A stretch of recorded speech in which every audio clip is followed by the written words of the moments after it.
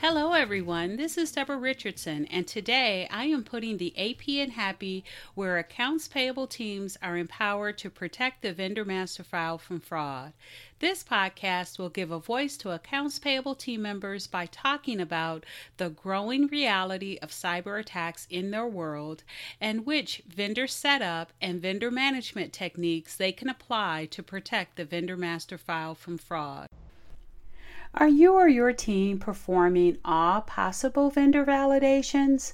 Do you know which documents have the key data you need to confirm that the vendor you are about to create or update is real? Be sure by downloading the Vendor Validation Reference List. It also has links to all the resources listed. Download at www.Debra, D-E-B-R-A, R. Richardson, RICHARDSON.com. Phishing campaigns are increasing. Do you and your team know how to protect your vendor data and your company's payments so that you pay the right vendor? Keep listening.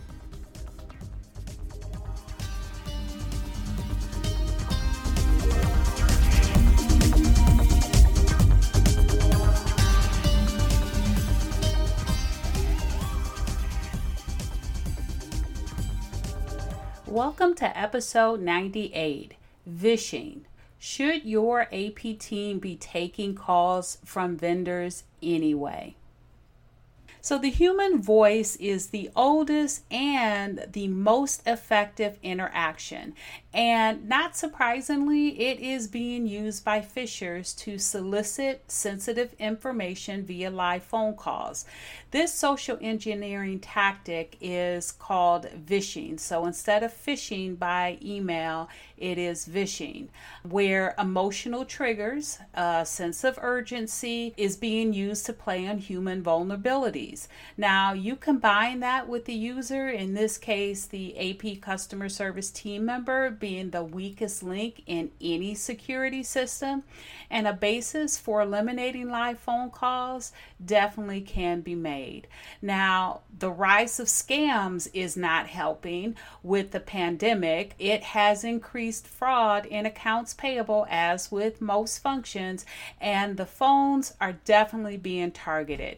I recently posted a new scam alert, and I'll put a link to it in the show notes, from both the Federal Bureau of Investigations, or FBI, and the Cybersecurity and Infrastructure Agency, or CISA, and they warned against an increase in phishing since the start of companies working from home.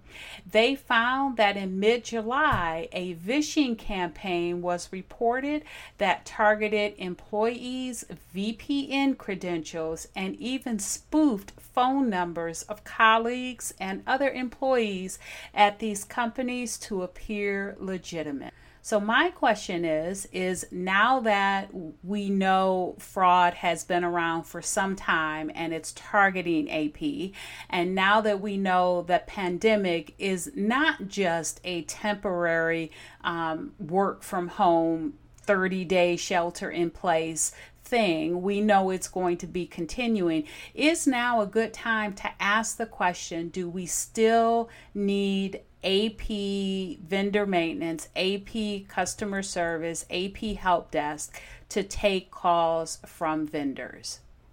Now, in 2013, IOFM published Benchmarks Accounts Payable Customer Service, and it was not a question of whether AP teams were taking live phone calls, but rather how many FTEs, how many full-time equivalents, how many employees, which team members were the calls routed to, and how many were vendor versus employee.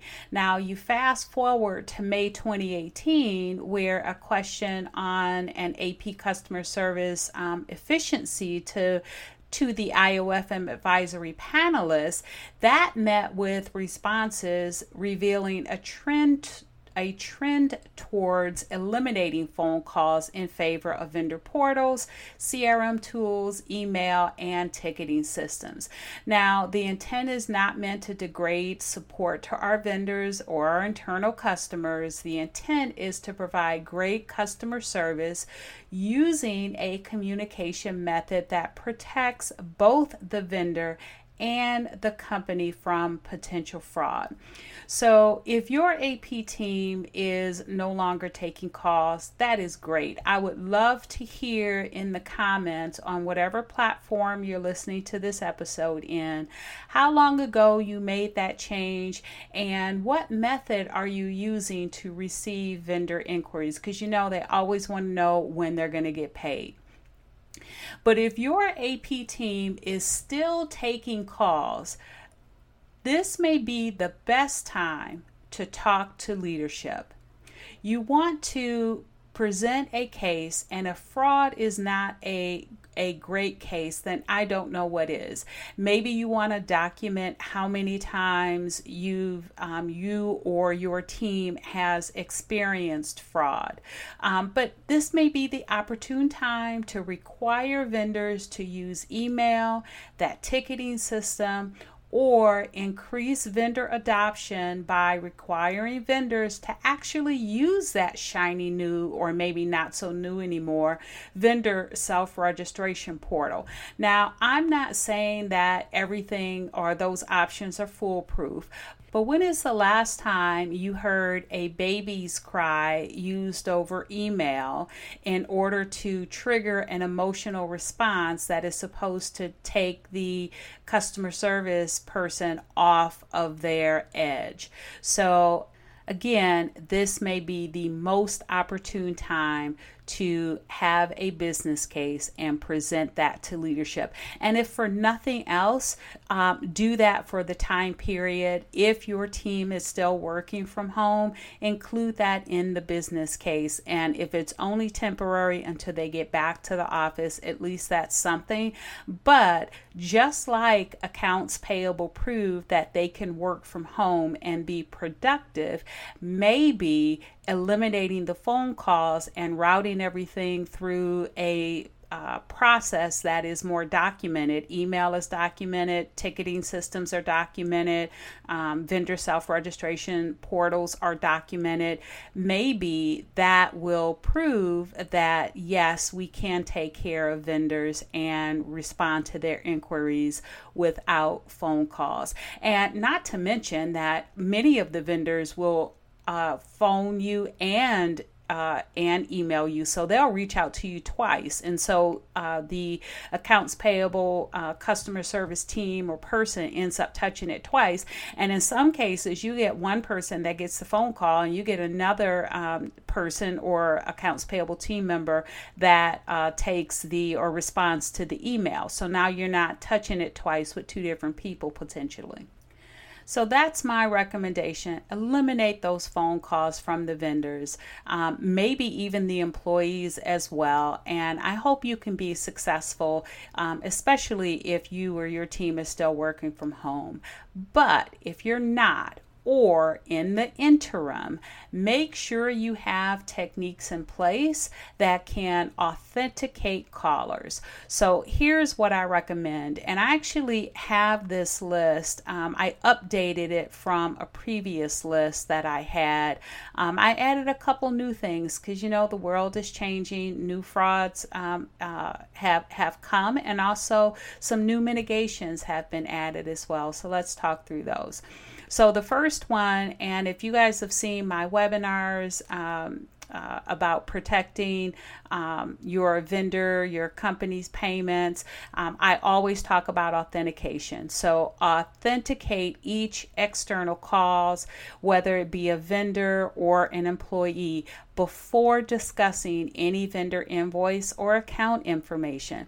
Now, you want to require that the vendor provide at least 2 pieces of information that a fraudster would not know, such as an invoice number number, PO number, along with a tax ID or the last 4 or 5 digits of the bank account number.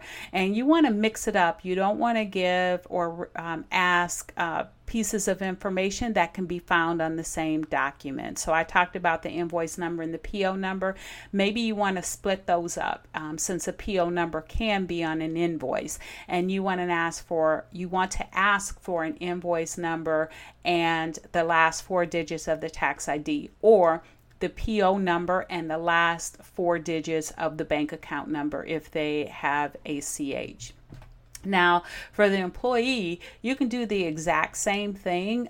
You can have their cubicle number plus their next level up, anything that the employees or the customer service team members will have access to verify.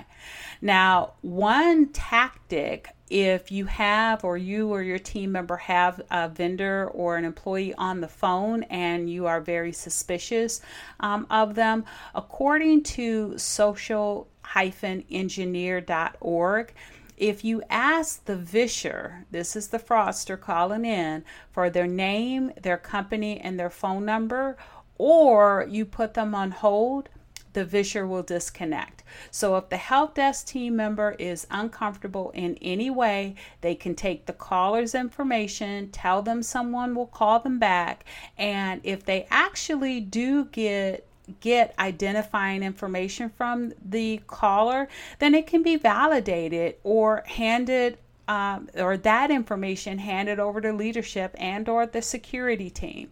So you don't have to validate or authenticate that vendor in that initial call. If the team member feels suspicious, have them get the information, put the vendor on hold potentially, and see if they disconnect, come back to the call, and then say that someone will call them back, and then you can do your validating in between.